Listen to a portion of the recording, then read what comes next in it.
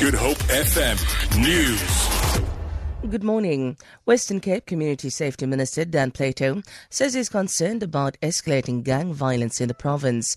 He says he supports calls for the deployment of the army to help stabilize the situation in various communities, especially on the Cape Flats. Plato was reacting after 2 people were shot and wounded in a suspected gang-related incident at the Cape Town airport yesterday. One of them is a suspected gang boss. No arrests have been made. Plato says authorities need to reclaim control of the situation. My call on President Zuma is don't leave it for too long. We asked for the specialized units, it is not happening. We asked for the army, the national minister agreed, Premier Helen Zille agreed, it needs to happen now.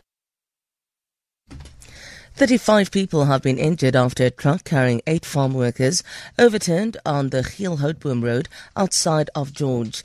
ER24 spokesperson Russell Maiden says emergency services yesterday evening arrived to find the large truck lying at the bottom of an embankment on its side. All the workers that had been on the back of the truck were now found lying around on the scene. Paramedics immediately assessed the patients and found that a total of 35 from the 80 that had been on the back of the truck had been injured. Assessment showed that the injuries sustained ranged from minor to serious. Paramedics on scene treated the patients and thereafter transported them to Mediclinic George and George Provincial Hospital for urgent care. The exact cause of this incident is not yet known, and local authorities will be investigating this matter further. The City of Cape Town says it's coordinating efforts to assist with burial costs of 6 family members from Philippi.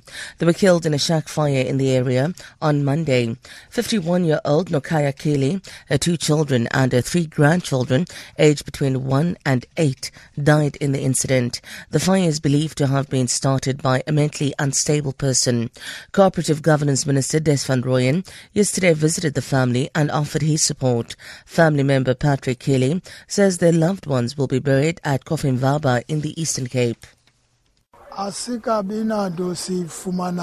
We have not yet received any of the assistance promised to us because the tragedy is still fresh.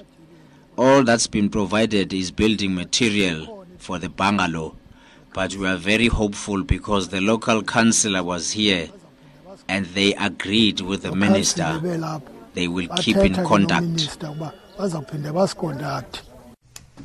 The newly appointed chairperson of the SABC board, Bongo Musa Makatini, has announced his resignation from the chairmanship of the Bonge Ngema Zuma Foundation in Pretoria.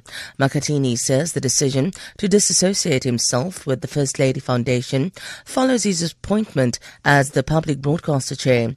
He's refuted claims that he is close to President Jacob Zuma by association. He says he was working with the First Lady on a no-political project promoting diabetes awareness. Though I did not necessarily think there is conflict of interest in me serving in a board, but anything that can cause some level of doubt, I needed to deal with it decisively as the board chair.